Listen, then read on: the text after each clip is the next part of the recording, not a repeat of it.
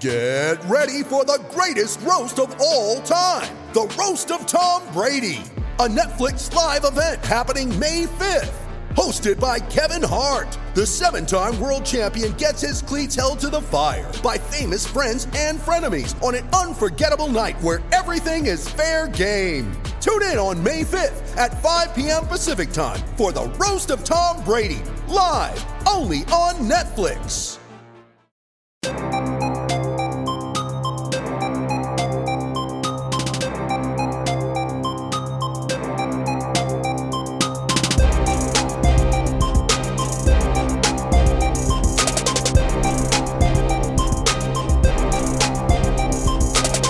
Welcome to Nuggets Numbers. I am your host, Ryan Blackburn, at NBA Blackburn on Twitter. It's currently Monday night, following the great news for Denver Nuggets fans. President of Basketball Operations Tim Connolly is staying in Denver. Kind of decided to forego that option with the Washington Wizards for the same position and is instead remaining with the team that he helped build, the team that he made sure was a contender, 6 years in the organization, has done a great job of coming together with Arturas Karnisovas, Calvin Booth, Michael Malone, Josh Kroenke, and that group is all staying together. Here to comment and here to help me break down some other things is Gordon Gross, Stiff's writer. Gordon, how are you doing, man? Good, man. It's a good day in Nuggets land, so not a lot to complain about. It really is. I don't think Nuggets fans really were very positive about this whole experience. Given the way that the playoffs ended, given the way that everything has kind of boiled down over the last week or so, you kind of got the rumors that Connolly was considering going, and I think that most people would say that's a bad thing. Even though he has had his moments of regret here or there, but overall it's been a really positive thing with Connolly. So I think it's a great thing that he's staying. Well, and the thing with Connolly, the Nuggets were set up to take care of themselves if he left. They kept Arturas Karnisovas. You know, last year, when the Bucks wanted him, they made an extra position. They promoted Tim Connolly to president of basketball operations just so that they could have a role for Arturas, so that he could stay, so that in case Tim Connolly left later, you had Arturas in the building. So the Nuggets were ready for this. And then Tim Connolly decided that the offer wasn't good enough, that they just could not pry him away from this young team that he had built with his bare hands, you know, to go ahead and see what they could do. And I'm glad he's going to be around for the next step. I don't know. Like this year, the Nuggets don't have a draft pick currently. So if Tim does most of his damage in the draft, it's going to be harder to do now. On the other hand, he does a lot of his damage in the second round, so what does it matter when he drafts? Literally, the greatest way to keep a contender going is to find those late round, second round draft picks and just keep striking gold. Right. To make sure that you don't have to pay your middle tier players a bunch of money because you have a guy on a rookie contract who can do it. It's great. That's how you keep a dynasty going. So it's not like drafting is suddenly not useful to the Nuggets. It definitely is. And then we'll see what we can do with the free agent market. It really is interesting, and I want to get to the draft a little bit later, probably a little bit closer to when draft time hits. Yep. But a food for thought for Nuggets fans out there that are looking at the Nuggets situation and seeing that they don't have any picks this year. Michael Porter Jr. is going to be their first-round pick this year, and Jared Vanderbilt is probably going to be their second-round pick this year. Yep. If you have an option, Philadelphia has 4 draft picks this year in the second round. They probably aren't going to use all 4 draft picks. Atlanta has 3, maybe 4, the last time I counted. Both of those teams are not going to use all of those draft picks. No. So I think that there's and I would expect to buy one. Yeah, like there's definitely that's what I would an expect. option. And with, like the easiest thing in the world to do is to buy a draft pick. It doesn't cost that much. I mean, unless you're Golden State and you're buying it from the Bulls. But, you know, otherwise, it's especially in the second round, it is not that expensive to buy a draft pick. You just put the money out there, you buy the pick, you drop $1 million or $800,000 or whatever it's going to be, and you pick up your second rounder, and you add whatever talent it is that your guys really like, whether that's a draft and stash overseas, whether that's a guy on an injury contract who could be interesting to you, whatever it is, like whatever guy that you find that you really like, you just buy one and you take him. It's not complicated, and I expect the Nuggets to do that. They have, and they've done a really good job over that over the last 6 years. I want to keep talking about Connolly. We're going to get into Michael Porter Jr. a little bit later. Jamal Murray. I just wrote an article about Jamal Murray. I want to get into the... Thank you. Want to get into the Paul Millsap decision that's going to affect the Nuggets with Gordon really briefly. And then we'll get into some free agency targets at the end of this podcast. There will be some Nuggets numbers thrown into this, but it just doesn't seem like the right time given that there's a lot of news. There's a lot of options to just talk about Denver. Well, and it's the Nuggets. We're talking. You can talk numbers all you want, but the numbers are going to be there. The numbers are not changing, right? Until next October. So we have time to talk all the numbers we want to talk. I have to stretch out my content, guys. You guys all know this. Correct. Like, this is the way to not burn out is to not push everything into the first few days after the off season. So. Your work. We will get to it all, but first I want to talk to you about Connolly more in depth. Connolly, Arturas Karnisovas, and Calvin Booth have all had their interest, as we talked about. They've created new positions for those guys to make sure that they hold on to them. All three of those guys have been contacted by other teams in the past 12 months, which says a lot, I think, about Denver's culture. What do you think? No, I agree. And about their, not just the culture, but also the depth of talent. There aren't a lot of teams that can get, third and fourth guys on the front office depth chart to be getting legitimate GM interviews. It reminds me of the Spurs, really. And that's, if you're talking about an organizational depth chart you want to emulate, it would be the Spurs. It's hard not to see the parallels there. The Spurs, for years and years, have had guys that teams have been poaching coaches off of, and you see that a little bit with Denver over the last few years too. They've had assistant coaches that have gone their separate ways, and some of that may have been monetarily related, but a lot of it is just because those guys are good coaches and they have opportunities to continue progressing within their careers, and the Nuggets have fostered that. They've said, hey, look, we're building something great here, but if you have an opportunity, go explore it. They said it with Tim. I think they let Arturas have an opportunity. They had Calvin Booth. He was interested in the Minnesota GM position, and they were interested in him for a while. They've really drawn a great rep around the NBA over the past few years. Connolly's been with Denver for 6 full years now. Do you remember what you were doing 6 years ago? About this time, I was probably cursing out the Nuggets for losing Ujiri and screwing up George Karl. So, Times have changed. Yeah. I think the hardest of those years was probably the 14-15 season with Shaw. We've got Brian Shaw just rapping scouting reports out to the younger players. Jusuf Nurkic was the only bright spot that year. Imagine saying that in 2019 now. But he was. And he's a bright spot now for the Blazers too.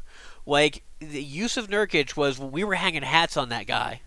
And what's amazing is finding a better center than Nurkic to build a team around was, a godsend. Did you know that a future top 10 player in the NBA was on the roster at that point? Or at least under team control? I did not. I knew who he was, but that's not the same thing. It's crazy. I don't think any Stiffs writer truly knew what he was, but there was a lot of talk within the Stiffs writing community and the online comments. Like, I think everybody was pretty high on him as a rotation player, at least. Like, just the things that he was doing was. I thought he was going to be a good backup to Nurkic. That's. Well, I was like, hey, look, a center who can rebound, pass, and shoot from outside. That'll be a really nice backup center. Nothing wrong with that. That's that guy can play in the NBA. Give him 15, 20 minutes. We'll call it good. 100%. That's a really good pick with a second rounder. Are you sold on Connolly as the guy that can take the Nuggets over the top? The interesting part about that is that he might have already done that. Yeah. Like, if Jamal Murray becomes Dame Lillard, and Michael Porter Jr. becomes whatever Michael Porter Jr. is going to be, which I assume is, something like, I've said Super Gallo in the past. Yeah. But whatever non-KD, good shooting, small forward, power forward combo you like, this team is set, man. Like, that's really good. You add a couple defenders, you find some sort of Pat Beverly guy who can really annoy opposing ball handlers in the playoffs. You find a defensive wing, you get a rebounding forward, who can rough some guys up, and you call it a day. Like, you go out there and you just go, each of those guys puts up 25, 30 a night, you're good. What are you worried about? Kind of crazy to say that, honestly. So as far as getting the rest, like, if the rest is getting pieces, man. Mm-hmm. The rest is, can I sign a guy for the MLE? Which the Nuggets have never tried before with this group, and I think that they'll have better success than a lot of people are thinking. Like we've talked about, the Nuggets are building a great culture.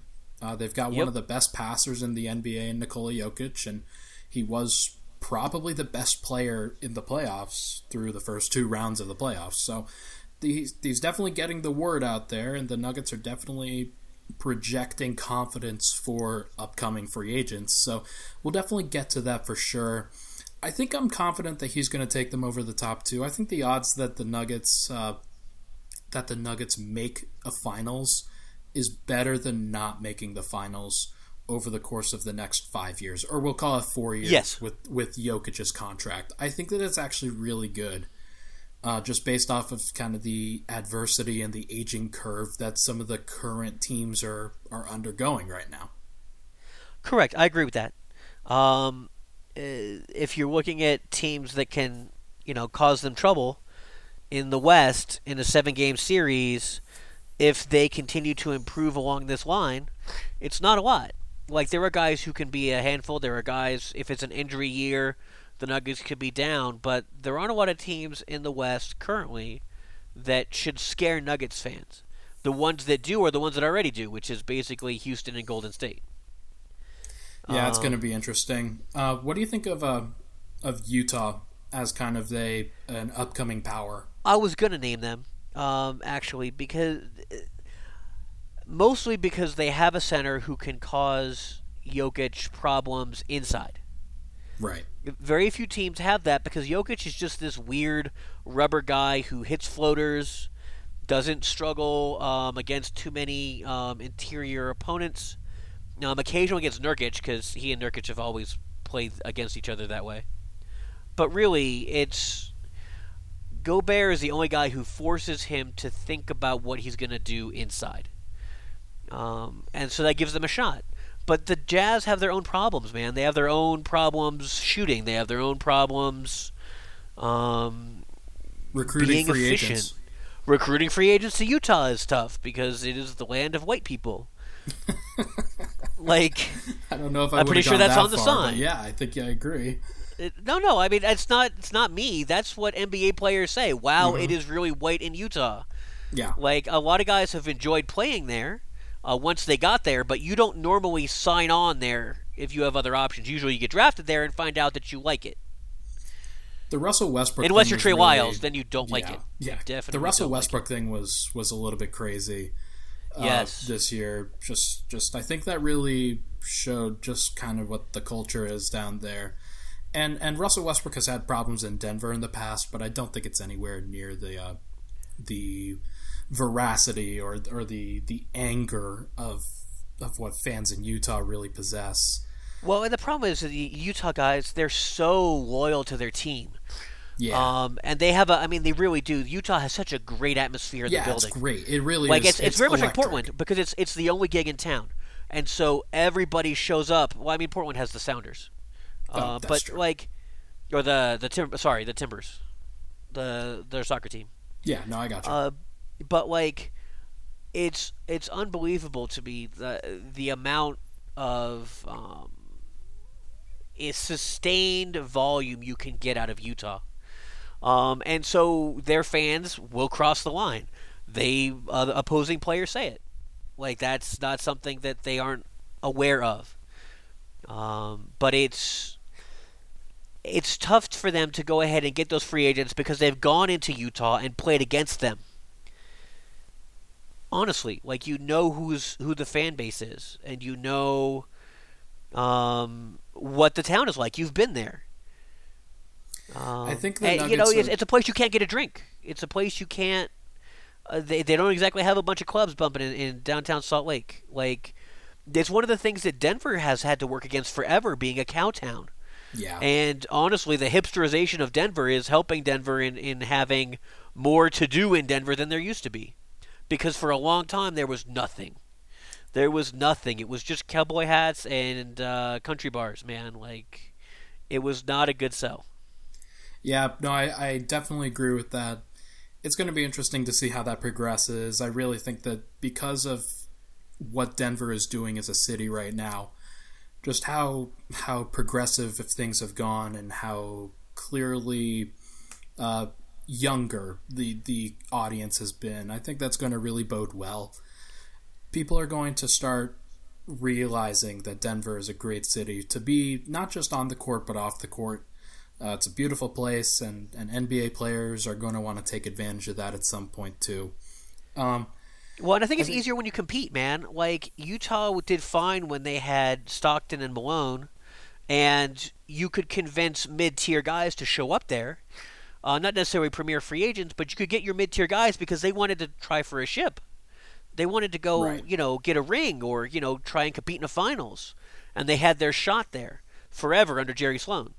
Yeah, like you got Jeff Hornacek there for that reason.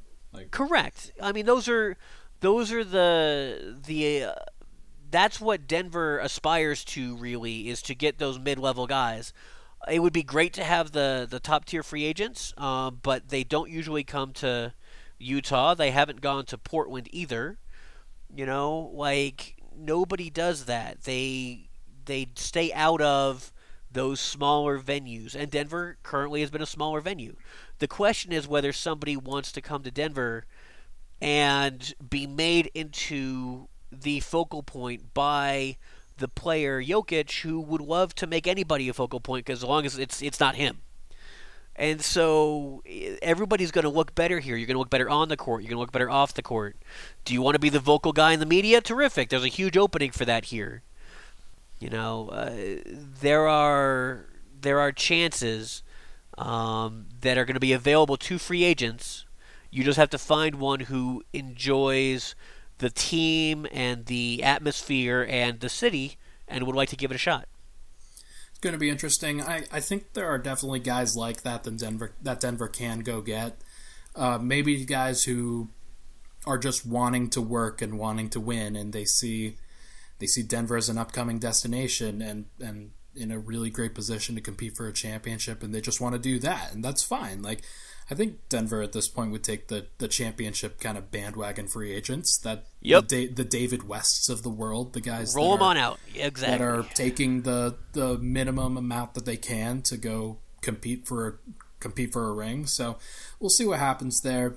I think that Connolly's going to get it done. I think he's going to have to make at least one big move that really kind of crushes him emotionally. I think the trade, yeah. I think there's going to be a trade where he's going to have to give up somebody he loves for a better fit. I just think it's going to have to happen. Whether it's this year, I don't think it probably will be this year. I think they'll probably run it back a little more than that. But this year, next year, I expect them to have to make a trade of a player that Connolly is amazingly fond of in order to restructure the roster to better suit Jokic in the playoffs. Because what happened in these playoffs cannot happen again. Yeah, you have to continue improving, continuously tinkering and maneuvering and doing what you can. So, going to be interesting to see. Let's move on really quick to Michael Porter Jr. I know you heard all of the sound bites that both he had, that the Nuggets players and kind of the front office and the ownership has really talked about. Josh Kroenke came onto Altitude Sports Radio earlier today and was singing his praises, that there's no basketball questions about him. He may be the most talented player that's walked through the building in a while, which is crazy because Nikola Jokic is here. But Well, I would say is that's talented scorer. I think they mean talented scorer. well, and you don't hate that if that's something that walks through the No. door.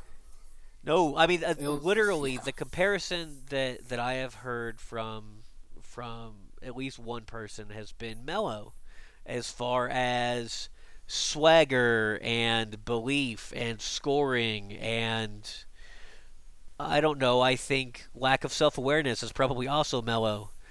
I mean, it's That feels dangerous to me. look, man. I'm just telling you, Michael Porter Jr. If he is healthy and can stay healthy, it would be a huge addition to this team. I love the fact that his teammates are like, "Wow, you talk a lot for a guy who doesn't get on the court."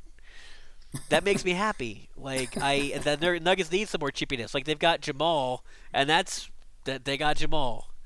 Really, Barton saucy. That's that's another one.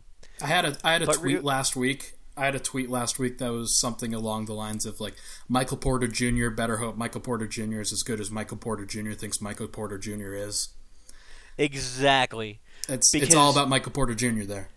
I told you, man. He's that whole your ego's writing checks, your body can't cash. Well, I really hope he can cash those checks, because if he can cash those checks, the Nuggets are going to make a finals in the next couple years. That's how important he is to this team at a position of need, as a secondary or tertiary scorer. Heck, he might be a primary scorer in a couple years. I don't even know. Do you have expectations? There's no way to know. Do you have expectations for him in Summer League? My expectation for him is to create highlights and to show you that he can ball offensively. Summer League is not the place you play defense. Summer League is the place that, as a 6'10", 6'11" scorer, you go out there and you score. And I expect that to happen.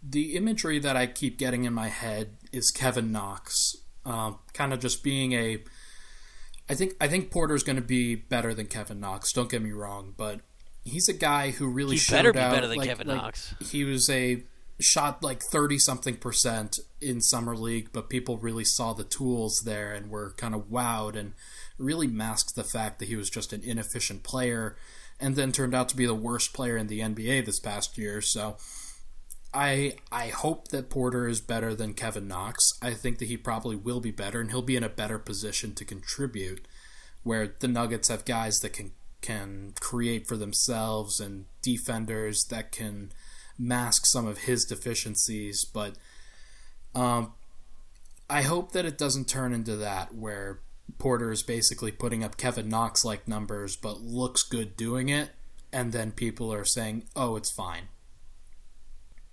Well, the problem is he hasn't played really organized basketball in a couple of years.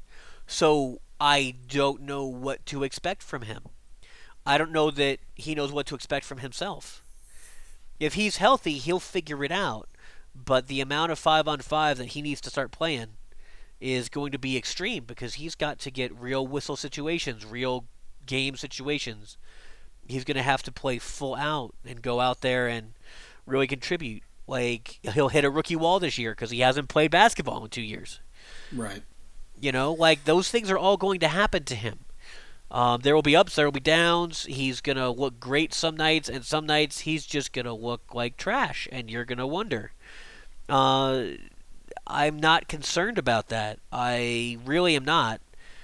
He says that he's healthy. He says he feels great. Not just decent, not good. He says he feels great. Everyone on the team says he feels great. They all said that he could have... Well, I don't know if they all said. He certainly said that he could have come back, but that being on the shelf was fine, and he's fine with it, and he's perfectly happy to come out and throw down with Zion. I think I believe him, by the way. Yeah. No, well, I've been saying that the whole time, that if he was on the correct track, he should have been able to come back. And he could have come back. They just shelved him. I'm fine with that. They did the same thing with Joel Embiid. They did the same thing with Ben Simmons, where they said, you know what, it's not worth it to us to burn this year and have you potentially injure yourself when we don't really need you for our purposes. And that's fine. I don't have an issue with it. I just would love to see him, if he is the player that he can be. I mean, Melo came in and was scoring, 18 points a game? Yeah. As a 19-year-old in the league. Well, Porter's going to be 20. He could absolutely put up really large scoring numbers for this team, especially when it has enough players who want to take a back seat. Over under on 41 games played next year. Overall or in the NBA? Oh no, next year, like 2019-20. Say regular season. For the Nuggets, I would say over, but not by a lot. Okay. I still think he's going to get some G League run. I still think that they're going to make sure that he stays, playable. Right. I don't know how much G League run he's going to get. He won't need a lot. He's going to look really good there. Like, Torrey Craig will look like a world beater in the G League. Like, I expect Michael Porter Jr. to have a legit rotational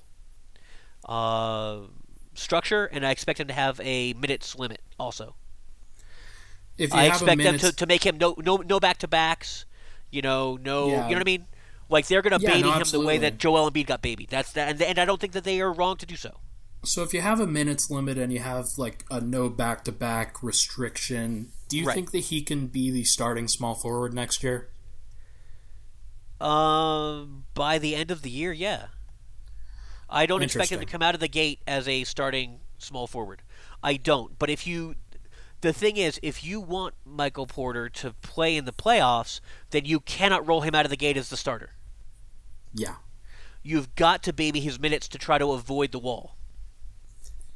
Yeah, I think I agree. I think, and I don't even know if I would start him at any point this year. Jamal Murray came off the bench, and he was pretty clearly better, I think, than Emmanuel Mudiay, and he came off the bench for the entirety of the year outside of the time where the Nuggets were pretty much eliminated from playoff contention during his rookie year. And to me, I think that makes sense for Porter. You have your consistent minutes. You will get in between 10 and 20 minutes a game, no matter what. And we're going to make sure to run sets for you, to make sure that you get your shots, and to feel and you're like going you're to play part with of a point guard. Yeah. Honestly, playing with a point center is different than playing with a point guard.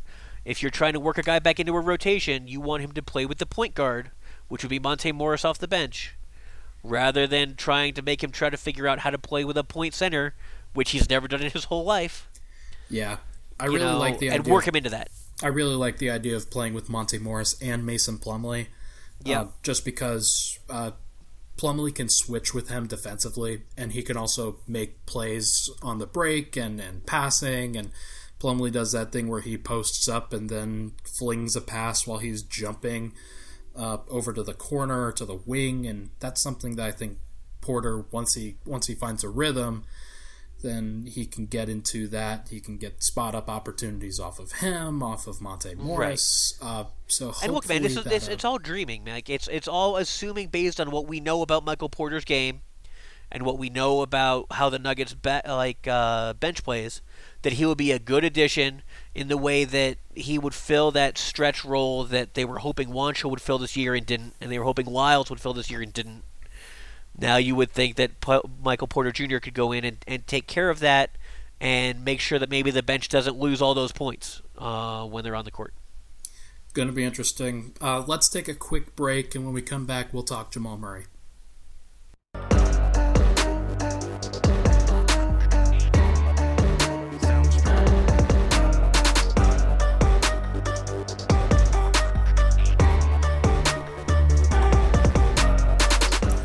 We are back. Nuggets numbers. I have Gordon Gross over here. Going to talk about Jamal Murray for a little bit. Going to see what his third season was all about, because I think there are definitely signs of stardom here. There's definitely an outline for what you want as the second star behind Nikola Jokic, but still need to color in those details a little bit. Still need to wrap up some of those finer points, and And there's one glaring weakness that we'll definitely get to. Wanted to break down these. We're going to get some numbers in here, so I just wanted to give you the basic numbers for Jamal Murray. You couldn't go the whole season. Podcast. I knew you couldn't go. Hey, I mean, it's what I do, man. I'm all analysis over here. Okay, so we're going to run through the basic numbers. I'm going to give you the rank among starting point guards next to it. So, points per game, 18.2 points. That was 9th among point guards. 4.8 assists was 17th. 4.2 rebounds was 10th. 47.6% on 2-point field goals was 18th. 36.7% from 3 was 11th. And 84.8% from the free throw line was 9th. So, what stands out to you there once I read those to you? Does anything stick out like a sore thumb, or are you impressed with what you're seeing from him? Honestly, those, as far as raw figures, those are pretty good, man. I would like him to have a better 2-point percentage, obviously. Like, part of that is his struggle with finishing in traffic. Right. That's a thing that no Nuggets point guard has been really good at in years. So I understand that issue. But I mean, Jamal he does fine. If you're looking at him as a top 15, top 20 point guard in the league, he's probably there already. And that's saying a lot. Like, it's a league of point guards. Yeah, I agree with you. When going on that kind of the restricted area shots, he's down 4% from what he usually shoots. He shot 62.1% from 0 to 3 feet in 2017-2018, just 58.3% in this past season. So that's fine. It's not really going to get the job done if you wanted to be on the Stephen Curry level of efficiency. Steph Curry shoots 65% from that range. Donovan Mitchell, although he's not a point guard, he shoots 61%, 62%. So yeah. And that's where you want Murray. Like, it is. Yeah. The problem that Murray has is he's a couple of percentage points low from everywhere on the floor that you would expect him to be great. Even his free throw percentage. His free throw percentage should be higher by a few percentage points. His 3-point percentage should be higher by a few percentage points. You watch him play and you can't figure out why he's not... He's not quite the long-distance assassin that you would expect him to be. He's not quite the... free throw assassin you would expect him to be. It's going to happen, but I agree. He's not there yet. There are definitely ways that he can improve on the margins. One of the things that he did really well this year was he worked on his long mid-range game. That was one of the best things that he did. And while you say, okay, long mid-range, it's not a great shot for efficiency purposes, you're right, but if you do it as well as Jamal did, which he shot 47 or 46% on those shots, that's good enough. That'll get the job done, especially when you're looking for shots to close the game or shots to take advantage of an isolation attempt or whatnot. Right. And the Nuggets really, what they're looking for from Murray, one of the things that I really enjoyed that he did this year was figure out how to work in a pick and roll with Jokic. Those are good things.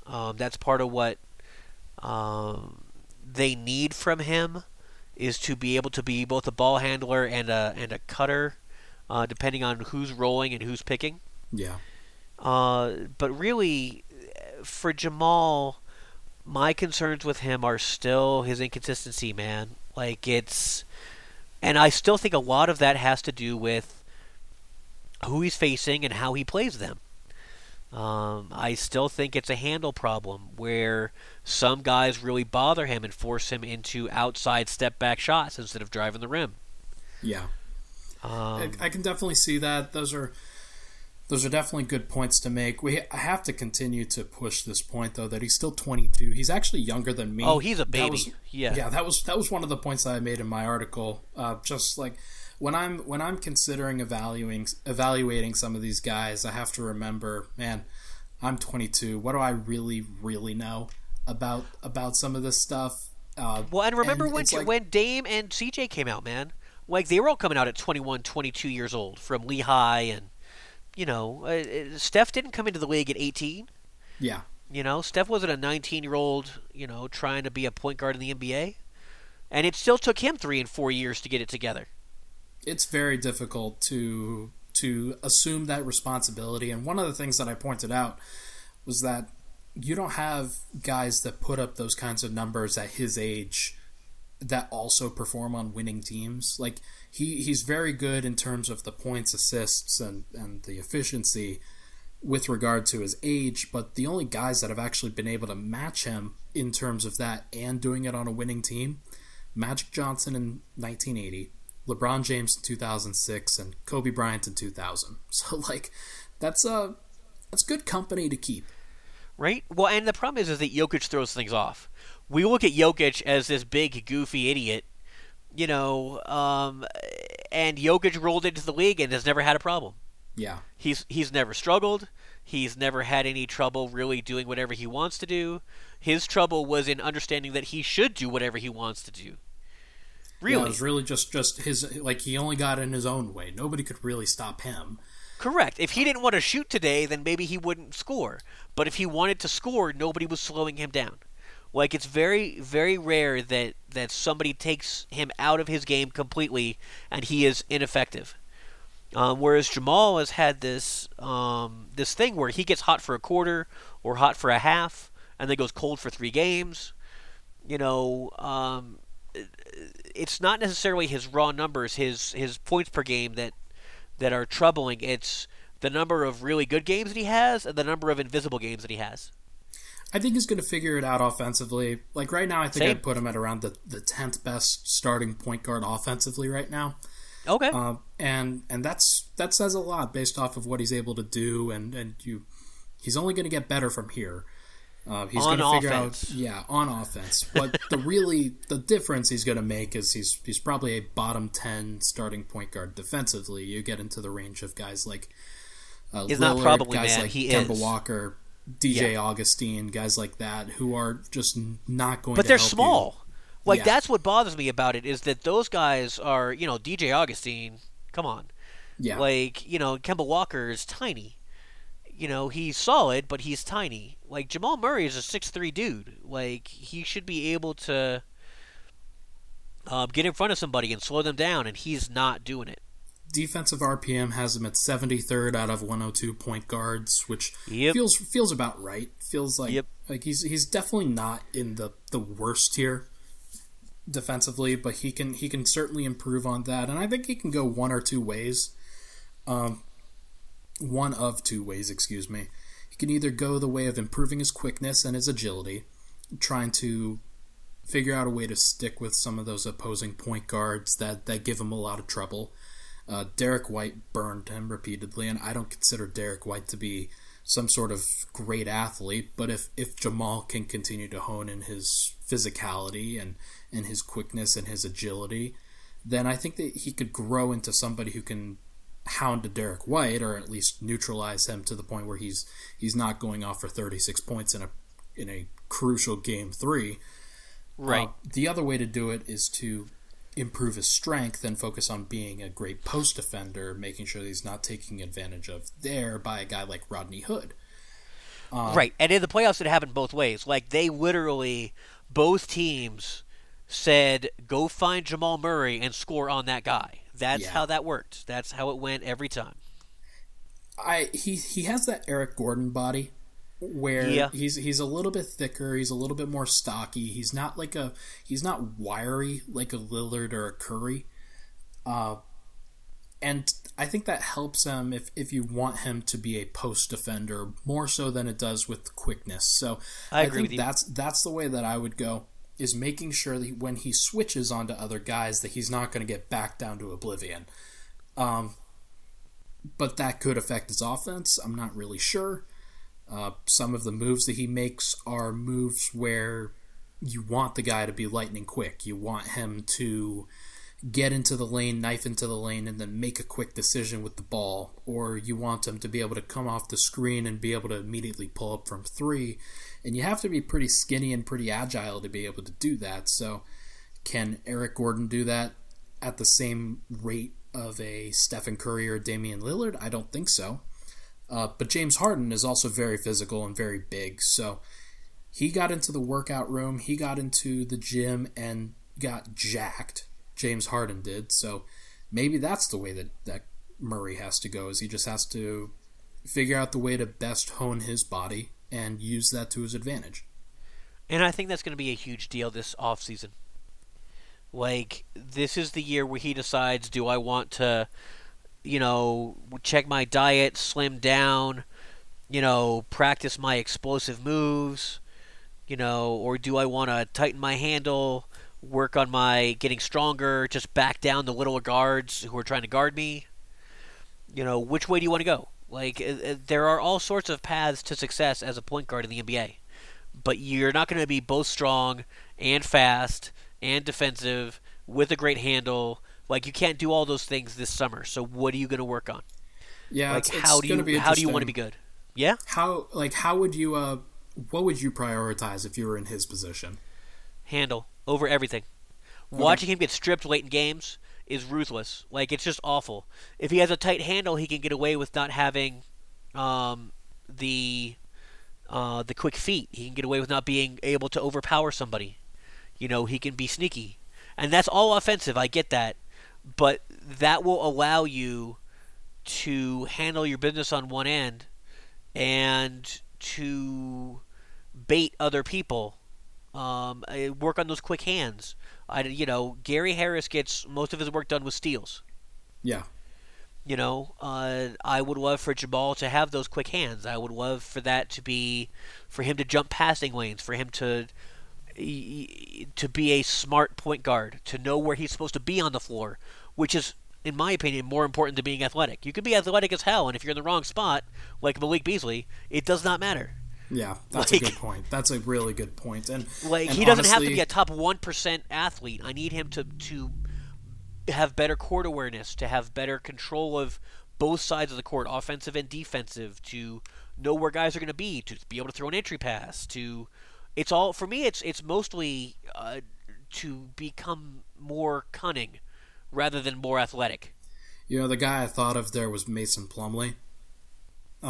As a guy who's just a very athletic dude who is definitely, he's a smart defender, but I don't think he fully grasps the need to be more positional, and especially in the playoffs, that definitely helped. And you could see the benefit of a guy like Jokic, who wasn't as athletic but knew exactly where to be most of the time, or Millsap, yeah, that's a great indicator as well. So let's continue here. You're on record saying that you'd rather have Jrue Holiday on this roster rather than Murray. Is that correct? I am.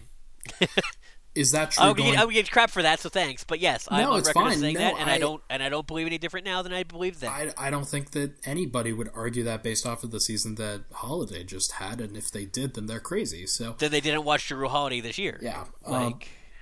Is that true going forward for the next 4 years of Jokic's contract? Probably so, yes. I think Jrue, for the next 3 of those 4 years at least, will probably be better than Murray. I expect that Murray will probably overtake him as an overall player after that.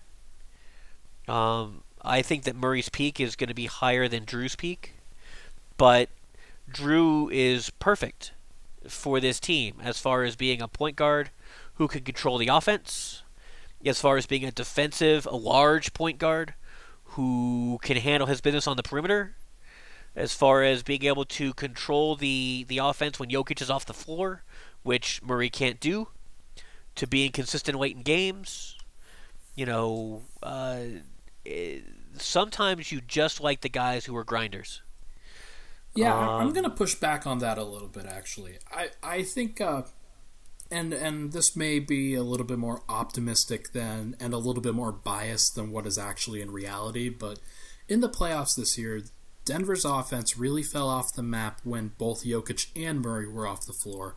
When Jokic was on the floor, it was fine. When Murray was on the floor, it was fine. It didn't really experience a major drop-off in the minutes that he played by himself without Jokic. So, I think all 12 minutes? No, I have the numbers somewhere, but it wasn't actually that bad, and it wasn't actually that low of a sample size. So it's going to be interesting to see if that holds. But my question to you is Murray playing against backups? So that's my question is, when Jokic is off the floor and Murray is on the floor, is Murray playing Dame, or is Murray playing whoever else he would be playing? Hypothetically, in that situation, though, Giroux would also be playing backups. So, and he does that for the Pelicans when Anthony Davis goes off the floor. So, but what I'm saying is he doesn't have to. If you could pull Jokic early and get him some early rest and bring him back against backups, and you could change things up, which you cannot do currently, in my opinion, with Jamal Murray as the point guard. Maybe so. You have to deploy him against backups. I still see the Murray-Jokic combo as one of the best combos in the playoffs. They yielded the most amount of points and the most amount of net points for any duo, pretty much, except for maybe the guys in Milwaukee or something like that. Right, but I will still tell you. Do you want? Let's put it this way: how much are you paying Rodney Hood based off of his playoff performance? Not a lot. Right. So you can't both tell me that Rodney Hood's performance in the playoffs does not net him any significant gains, and then tell me that Jamal Murray getting hot for 4 or 5 games means that they've solved the issue with Jokic being off the floor because Murray can handle it now. Yeah, I don't disagree, but considering what Jamal can do, and not for putting aside what he can't do right now, what he can do is continue to develop that shot, continue to put the pressure on the defense in ways that Drew just can't. And I agree with that. And the thing with Murray is always, man, when he puts it together, he is going to be a demon.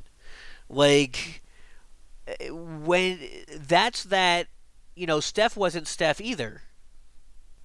The first few years in the league, he was good, but he wasn't Steph. I think you can get enough defense between shooting guard, small forward, power forward, and still be fine, as long as Murray continues to make the necessary developments that I think he's going to make. I think he's a workout warrior. He's definitely humbled by the fact that he shot 4 of 18 in the last game of the season, and that'll grind him.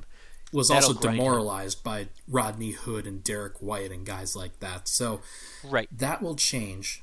And he's the great thing is that Malone is here.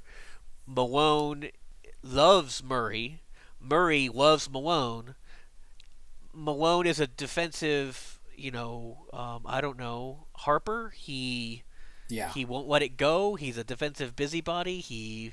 You can be great on offense. He doesn't care if you blow your defensive assignments. And so Murray's going to pick that up. Mike Conley didn't come into the league as Mike Conley either. These are the things that you learn as you get to be a veteran point guard. When do I play? Where do I exert my effort on defense? Where do I need to be positioned when the ball is inside and they're going to kick it out? How do I jump that? Where do I stand? The Grizzlies weren't the Grizzlies on defense because they had the greatest athletes. They had Conley and Gasol, which they were fine, I suppose. But I would not consider them to be top 5% NBA athletes. They were there because they knew where to be. Everybody knew their role and they filled it. And so for Jamal Murray, knowing where he needs to be on the court on both sides, all of these things that he will get now that he's figuring out how to play with the ball or without the ball, how to play next to Jokic, how to be in a pick and roll with Jokic, how to, all of these steps that he's taking are vital for him increasing his consistency, for him being able to be there game in, game out, same player, same shot maker, same defender, all the time. And that's what's going to be really, really fun to watch for Denver the next year or two, because I don't think Jamal's going anywhere, honestly. Yeah. I think he's going to hit 25-5 next year on 40% from three. I think that's my take right now. 10,000 foot view. And when you get those kinds of numbers from your second option, I think that's really, really important. Going to be really interesting to see how that progresses. But we're running pretty long, so we're going to be right back after when we come back. I want to talk about Paul Millsap's decision, and then we're going to get into some free agents briefly. So stick around. Sounds good.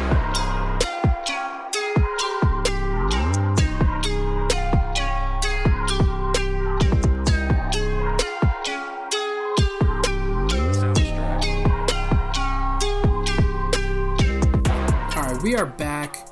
Paul Millsap is going to be up for a major decision over the next 30 days, 45 days or so.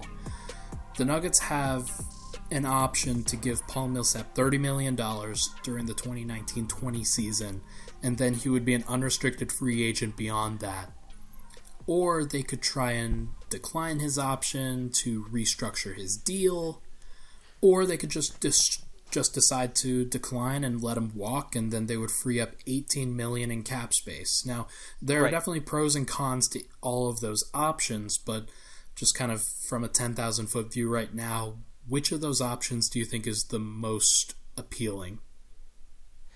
Well, paying him $30 million next year is not the most appealing. Yeah. I would expect that to not happen. There's no reason they should have to pay him that much. I would expect him to take a multi-year deal to stick around, rather than the 1 year $30 million and then go. Yeah. But I don't expect them to offer him the 30. Like, there is almost no reason why you would need to pay Paul Millsap $30 million next year. Yeah, I think I agree, and considering that he still wants to be around, I think he would make the necessary concessions to do that too. If they did pay him $30 million, they would still have enough room under the luxury tax to offer the full MLE, offer the full mid-level exception, Correct. Which would be around $9.5 million next year. And they could definitely get a guy, and they could definitely be under the tax if they make some adjustments, but I don't think that they want to cut it that close, and there are definitely some things that they could do if they restructure his deal, like potentially trading for somebody with a trade exception. Yes. That are appealing for Denver if they choose to go that route. No, I expected them to open up options. The reason they paid Paul Millsap $3 and $90 was not because they expected to pay him all $90. It was because it looked good to his agent and it looks good to the league, and you're basically front loading a contract for him, for 2 years and $60 million, knowing that whatever else he gets in his next year or two is not going to be that. Because no one's going to pay him that. Yeah, honestly. Denver did him a solid when they offered him the $390 deal. It was it was $60 million of guaranteed money, and he wasn't getting that from Atlanta. Atlanta decided they wanted to move on and they wanted to start rebuilding, and because of that, they were able to acquire guys like Trae Young and Kevin Huerter and really jumpstart this rebuild of theirs. Without Paul Millsap on the roster, that really helped them, but Paul Millsap wasn't getting a lot of offers from other places as well. It just kind of really looked like Denver was the main place to offer him that money because so many teams had spent their cash in 2016. So glad to see that Denver was able to do that. They really made things work there, but at this point, that commitment to Paul Millsap has fully been satisfied. They gave him $60 million, and now I think it's Paul Millsap's turn to really show them some willingness if he wants to stick around, because they can't pay him $30 million to do what he did this past year. He was great. He was probably a $20 million, $25 million player, but he's 34. He's going to turn 35 next like February or so, and the Nuggets just can't afford to rely on a guy like that because they need guys in the future who are going to be able to contribute. So yeah, they're not going to like it. Paul Millsap will probably be back, and Paul Millsap will almost certainly not be back at $30 million. Those are the two things I can tell you. I think there is an argument to bring him back, though, at the $30 million number. Like, if they don't think they're going to use those trade exceptions that they have, and they think that they could still bring in somebody at the MLE while staying under the tax, and they also think that they want to free up cap space for 2020, then having $30 million of Paul Millsap coming off the books in 2020 looks really appealing. If they're looking at somebody in 2020 like an Anthony Davis or somebody like that, you want to have cap space open, and you want to have the power forward position open. And if Paul Millsap has a guaranteed number on the books, then that probably doesn't help things. But either way, that's getting way too ahead of ourselves. I do think that the most likely option is to decline his option and then restructure that deal. But we will see what happens. I still expect it to be something like a decline the 30, redo at 2 at 36, and see what happens. Honestly, I expect something like that. Hypothetically, in free agency, if the Nuggets were able to acquire one of these 5 players, I'm going to list them and you tell me, yes, decline Millsap and let him walk. Just to make sure that they have enough money to get this player. Kevin Durant. Yes. Kawhi Leonard. Yes. Klay Thompson. Oh, see, now we're in tough. Probably. Chris Middleton. Probably. Jimmy Butler. I love me some Jimmy, but I don't love him here. I'm going to go no. Tobias Harris. Probably. It's interesting because all of those guys are going to be looking for money. And the Nuggets have avenues to be able to give them that money. They'll need to find homes for probably decline Paul Millsap's option, obviously, but they would decline Paul Millsap's option. They have to move Plumlee, probably. Or Barton. One of those two guys. And if they did that, then they would have the freedom to be able to give any of those guys a max contract. So... yeah, but only some of those guys should get a max contract. Like, that's another one of those problems. Yeah. But, like, okay, hypothetically, you give Jimmy Butler a 4-year deal worth $110 million. Right. Like, that's fine. That's what you have to do. That's in order reasonable. To give Jimmy that's what Butler. You'd get him. Yeah. Yeah. Yeah, and it sucks because I would love to see Jimmy Butler in this team, but watching this past year with Jimmy and all the kids, man, it's very hard to. After watching what happened in Minnesota, to be pro Jimmy Butler to the Nuggets, that could cause them any number of problems. Yeah, and the way that Towns has performed in the second half of the season, basically putting up 32 and 16. Yep. That's it says like he had the talent to be able to perform, and he was being held back a little bit. Now the Andrew Wiggins thing, I think that's real. Andrew Wiggins. Yeah, that's a different podcast. Yeah. Well, either way, let's stay on this last little thing here. I want you to list 5 free agents that could be either max level guys or bargain bin guys or MLE targets. 5 guys that you think the Nuggets should be targeting in free agency. List your first guy. I'll go Julius Randle. Wow. I don't have Julius Randle on my list. There you go. See? I thought I'd change it up for you. It's interesting. We talked a little bit before the podcast, and you talked about having more forwards, more bigs, and I talked about having more wings. So right. That's interesting. I think that says that you would probably think that Paul Millsap is gone in that scenario. Well, I think you have to plan for him to be gone, or you're moving Plumlee, and you're going to play Paul Millsap more at backup center. Interesting. And so if you're willing to do that, to split his time as a forward between backup center and starting power forward, if you're willing to do that, then that frees up any number of options for you with more forwards, and that way you're also covered in case of a Millsap injury, which the Nuggets struggled with this year. Both of those guys would be great for Jared Vanderbilt to learn from. Yes. Yeah, Julius Randle is a hustle machine, man. He's also left-handed. Yep. That's a good target. He's on my list. Just as an interesting player who could fill the Fareed role, who can do other things for the Nuggets. Like, there are all sorts of ways you could deploy Julius Randle next to Jokic that would be interesting. Give me your second guy. Thaddeus Young. Okay, so another forward, kind of. That's a guy that I would think is a standard power forward replacement for Millsap. Correct. That's if Millsap is gone, then you have Thaddeus Young who could step in for cheaper, who could do Paul Millsap type things.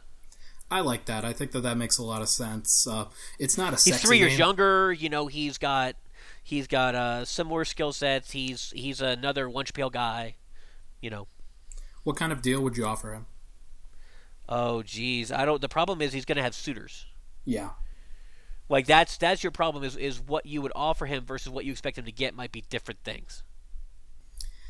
I would expect probably around 3 years, $45 million for a guy like that. I'm thinking 45 to 48 million. Yep. Okay. So that would be an interesting target if they went away from Millsap. I don't think they'll go away from Millsap in that situation, but hypothetically, if Millsap I don't decides either, but he you wants need to a go backup somewhere plan. else, Like if Millsap decides he even brought up, like, I can always just roll into Golden State, play for the MLE or whatever, and maybe he starts thinking about it and is like, I could do worse than going to play for Houston or Golden State or right. Like, he'd be great in Houston too. Like, that'd be fine for them. Milwaukee for the MLE, and as they replace guys like Nikola Mirotic. Speaking of Nikola Mirotic, do you have him on your list? I don't, but I thought you would. I do not. I honestly. Wow, you don't. I went all shooting guard, small forward types, which is probably a mistake. But I don't know. Give me another guy. Well, for me, the next guy would be Tobias Harris. Okay. Over or below guys like Randall and Thad Young. Below? No, this isn't like 1 to 5, man. But like, Tobias. Those other guys were power forwards. This is just you're looking at Tobias as a scoring 3. So he still fits the timeline. He's 26? Is he even 27 yet? I think he's just 26. So yeah, I think he's 26. Crazy. Young guy, fits the timeline perfectly. He might steal money from he could steal money from him. Could steal minutes from Michael Porter Jr. So, but if you want to bring Michael Porter Jr. along slowly, then that's okay.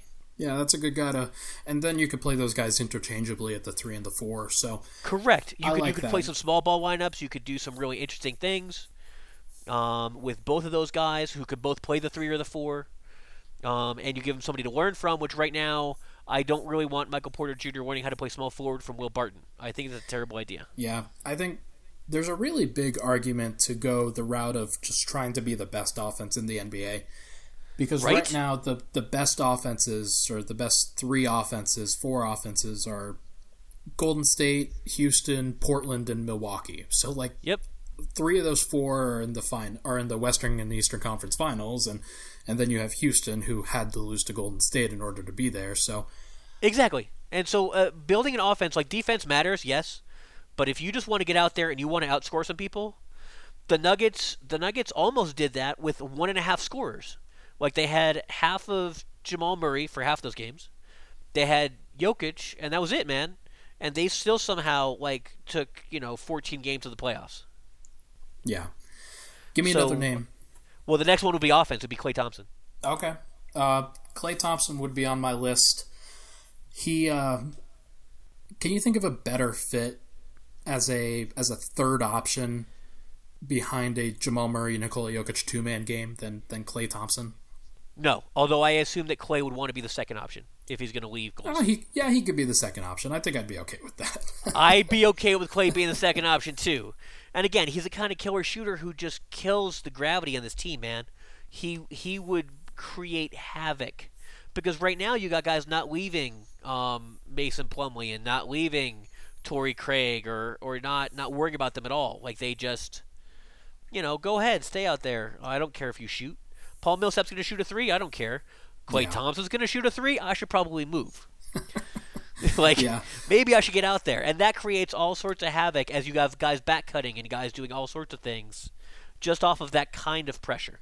He's definitely overrated, but not in the way that the Nuggets need him. They need the 3-and-D archetype, and he's the very best option. He plays defense. He's a weirdo. Like, these are all good things for Denver. Like, yeah, he fits the Denver culture for sure. That would be that's what I'm saying. That's a match made in heaven. Exactly. Give me your last name. Marcus Morris. He had a great start to the season. Really finished poorly. Yep. That's why he's cheap. Kind of a hothead. Kind of a guy that I'm not sure I want in the locker room if he's not starting. Well, and that would be your question is, where do you play Marcus Morris? But the problem is, the dude shoots, 5 threes a game? Yeah. You don't get spacing from the rest of your front court. One of the things Denver was really, really missing this year was Juancho being able to hit open threes, was Lyles being able to hit open threes. Nobody hit anything. Morris shoots threes like he's Jamal Murray. They have similar three-point percentages. I think if you have confidence that Juancho's going to be back and ready and healthy and that the core injury that he sustained was what was really impacting him, then I don't think you go for a guy like Marcus Morris just because I think that could really destabilize things. But I do see what you're saying. And if they had to trade a guy like Juancho in a package, and that's where I'm coming at it from is that they are removing depth. This would be one of those things that you would do if you were trading a couple of guys to address a situation, whatever it might be. But you had to throw in Juancho, you had to throw in Vanderbilt, whatever you had to throw in. Then you need a guy who's in the rotation, who can play in the playoffs, who can play in the regular season, who can stretch the floor, who can make sure that you can cover some more power forward minutes. Again, if you're moving Millsap to part 5, especially for the playoffs, because you just can't play Plumlee. If that happens again, you're going to need somebody who can shoot the ball. And they didn't have it, and it hurt them. I agree. That's 100% I agree. So I don't think I would feel comfortable with him in my starting 5. But if he's a backup, then that's fine. That's if you're telling him that he's going to be the sixth man, then then that works out just fine. Yeah, 100%. So the guys that I more went with were along the lines of MLE guys and bargain bin guys, just because I don't think that Denver's going to go away from Paul Millsap. I don't think that they're going to get a high-tier free agent, somebody that you want to decline his option for. Oh, I agree. I don't think they're getting... There's no Kawhi, Kemba, Kyrie. Those guys aren't coming. It'd be great if Kawhi showed up, but that's not going to happen. Yeah. The 5 guys that I listed, or 6 guys that I listed earlier, Kevin Durant, Kawhi Leonard, Klay Thompson, Chris Middleton, Jimmy Butler, I think if you go down the list and you go after all of those guys, or at least put out feelers there to see if any of them are interested in coming to Denver. And if they are, then maybe you go down that route and you decline Millsap's option. But sure, I think you're going to decline it anyway, of course. But right now what I would expect is the first guy I have on my list is Danny Green. I can see Danny, and I expect you to put him on there. Yeah, he's right in my wheelhouse. He's in your wheelhouse, man. That guy's right in your business. 3-and-D, shot a great percentage from 3 this year. He can defend opposing point guards and shooting guards. He's a guy that I think you can throw on James Harden. He's a guy that you can throw on Chris Paul. He's a guy that you can throw on Steph Curry or Klay Thompson. So I don't think he's going to defend Kevin Durant, but hopefully you don't have to worry about that. Next guy is Kevin Durant needs to be in the East, so as long as he's in the East, everything is fine. Next guy is Trevor Ariza. Another in that mold. I don't think he's a long-term option. I think he's a guy that... I was going to say, that's definitely a 1-year stopgap sort of a guy, or maybe 2 years, I guess. Yeah, so you give him a 2-year deal with a player option on the end at the MLE price. That's kind of what I would think. Right. Flyer target for me would be James Ennis. Played really well in Philadelphia during the playoffs. Didn't have a great year up until that point, but I was going to say, that's a small sample size of goodness, but I hear you. It's not easy to play because he started out in Houston as kind of a primary replacement for Trevor Ariza, and I don't think that's an easy place to play if you're not getting involved. And I think that Nikola Jokic would keep him involved, and he would be able to shoot a reasonable percentage. He crashes the glass really well. Kind of like a Torrey Craig, but he shoots better. I don't trust Torrey Craig's three-point percentage for anything. So, well, and that's the question, really. Like, how much better is he than Torrey Craig? Because that's whose minutes he would be taking, in my opinion. I don't think it's a problem to add another guy like that, because I think that if you're Michael Malone, you'd be, what's better than one Torrey Craig, two Torrey Craigs? Okay, I can see that. So you've got options there, especially if guys are going down, or if you've got a guy like Michael Porter Jr. who can't really count on him for back-to-back, so you need to insert another guy. So right. Another guy is DeMarre Carroll, kind of in that same mold of a Trevor Ariza. He would start. He could potentially be a small ball 4. That's a guy who I think you could learn from a little bit. And then Dorian Finney-Smith was another guy who's a younger player, who's more athletic, he's more defensive-minded, kind of in the range of a who's a good prototype for him.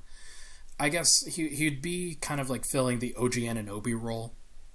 Okay. If you had him as a 5th starter, then he's a guy who would be like a Torrey Craig on your best defender. On the best opposing player, that's what I mean.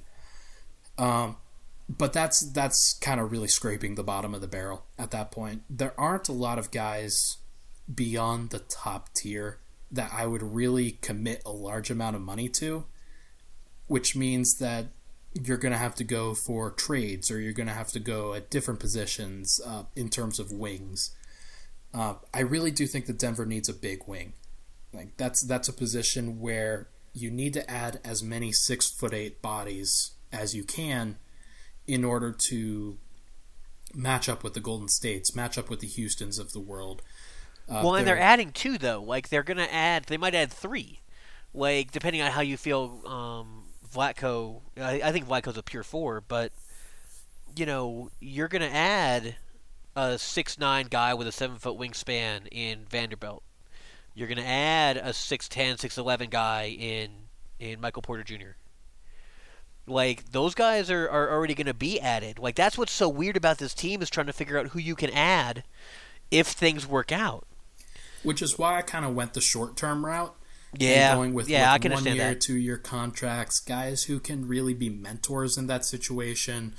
Maybe at that point they don't necessarily play a ton. Like DeMarre Carroll, I think he could be a guy who you could ask him to start occasionally, or you could ask him he's not going to play and say, hey, look, we need to get these guys some looks. We think that this is a great opportunity for you to rest and get ready for the playoffs. And that's right. Fine. But it'll be interesting. I'm interested to see what the Nuggets do. I'm not sure how it's going to pan out, but I think we're going to see some activity out of Denver. There aren't going to be, I think they're going to pop up in a lot of rumors. I think they have so many guys. They're going to be rumor central. We could add Will Barton. We could go get Gary Harris. Maybe they would trade us Jamal Murray and something for our major player. Maybe you would. That's what it's going to be, man. Like, they have so many players. Maybe we can get Michael Porter Jr. out of there. Maybe we can, whatever. The Nuggets have so many young players and so many unknown players and so many just interesting random players. Really. Crazy thought just popped into my head. Michael Porter Jr. hypothetically just balls out at Summer League. First game is against the New Orleans Pelicans and Zion Williamson. And Zion, yep. What if they decide, hey, maybe it'd be nice if we paired those two guys together? Well, and that's your question, right? Like, if you're going to trade for AD, Michael Porter's going to go. Yep. Like, I don't know how you're going to get him without throwing in Michael Porter Jr. Because either that or you're going to throw in Jamal Murray. Correct. I still think you would have to throw in somebody like Barton or Harris, as well as Jamal Murray or Michael Porter Jr., and I don't think they're going to give up on Jamal Murray, even for AD. I think there was a trade proposal that I saw a couple of days ago that said Porter, Malik Beasley, and Paul Millsap after you pick up his option, and maybe another piece and a first or something like that for Anthony Davis, and then taking back a contract like Solomon Hill. I think that's pretty reasonable if you're looking at Denver as an option to then add a Danny Green or a guy on the MLE, and then you've got Jamal Murray, Gary Harris, Anthony Davis, and Nikola Jokic still on the same team. And it's crazy. Again, those are the things that Denver should be exploring, because they have enough guys that they can give up a piece that might hurt them to lose in order to add an actual legit star next to Jokic and make it so that Jamal Murray doesn't have to be that star next year. I agree. It would be nice to see. I hope that Jamal takes that star turn, just because I think it makes everything a lot easier. But man. I also want Nikola Jokic to turn into Wilt Chamberlain on defense. Well, it makes everything easier, dude. I don't even know. Hey, man, we're having this conversation. Put up 25, 13, and 8 in the playoffs. I know. I'm telling you, man. Jokic is unbelievable. We haven't talked about him really on this podcast. Yeah. Because we don't have to. Because everybody knows Jokic is unbelievable. As far as a centerpiece, the Nuggets haven't had anything like this in 30 years. I'd go longer than that. It's nice to just pencil in a top 10 player and say, yeah, you're a top 10 player, no matter what, and you could be top 5 very, very soon. So yep, you're on a Hall of Fame track. His first 4 years of his career, he's a Hall of Fame track guy. Hopefully, some of these free agents want to play with him, man. That would be really cool. Yeah. Give Kawhi Leonard a call. He needs a tandem. I'm telling you, the greatest thing that would happen for us would be if Kawhi Leonard took that call and said, you know what, that seems like fun. Let's go have fun. I don't look like I ever have fun, but let's do it anyway. Jesus. Because they would just demolish people. It would be hilarious. I'm looking forward to it. All right, so I don't really have anything else. Do you have anything you want to get off your chest? I'm thrilled with the way the Nuggets season went. I wish they could have gotten one more round out of it, but they were tired, man. They were tired. Nobody got hurt in the playoffs, really. Right. I'm happy for that. I'm glad they didn't get hurt playing ridiculous minutes. Yeah, 65 minutes. Yeah, ridiculous minutes. I'm so happy that the Nuggets escaped without major injury, that everybody's good to go, that you have a nice summer to relax and get ready. All their young players can go ahead and hit Summer League and do whatever they're going to do. The Nuggets' future is immensely bright. There's nothing to be sad about. Connolly came back. The Nuggets have the band together. They're keeping the band together for the foreseeable future, pending any sort of crazy trade for an amazing superstar, which, if that happens, how can you be unhappy with it? So, on that note, Gordon, thanks for coming on, man. Hey, man, glad to be here, and we have all summer to talk about this, so, yeah, let's do it. He is at GMoneyNugs on Twitter. Got anything you want to plug? Nope. Sweet. Let's get out of here.